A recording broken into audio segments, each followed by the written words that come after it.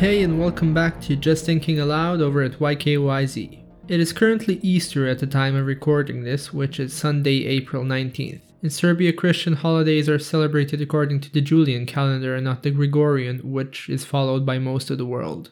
However, during this Easter weekend, the Serbian government has enacted yet another police curfew, this one lasting from Friday till Tuesday, meaning no one is allowed on the streets during this period of time. Most churches have advised Christians to adhere to the official government's decisions and pray at home, but not all. Some churches have indeed held a liturgical service on Easter and welcomed people to come and pray. Even the Archbishop requested that the restriction be lifted for Easter and then proceeded to hold the ceremony regardless.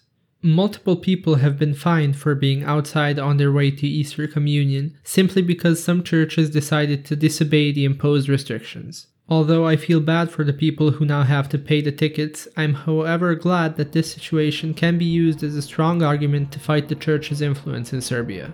This has gone on for too long.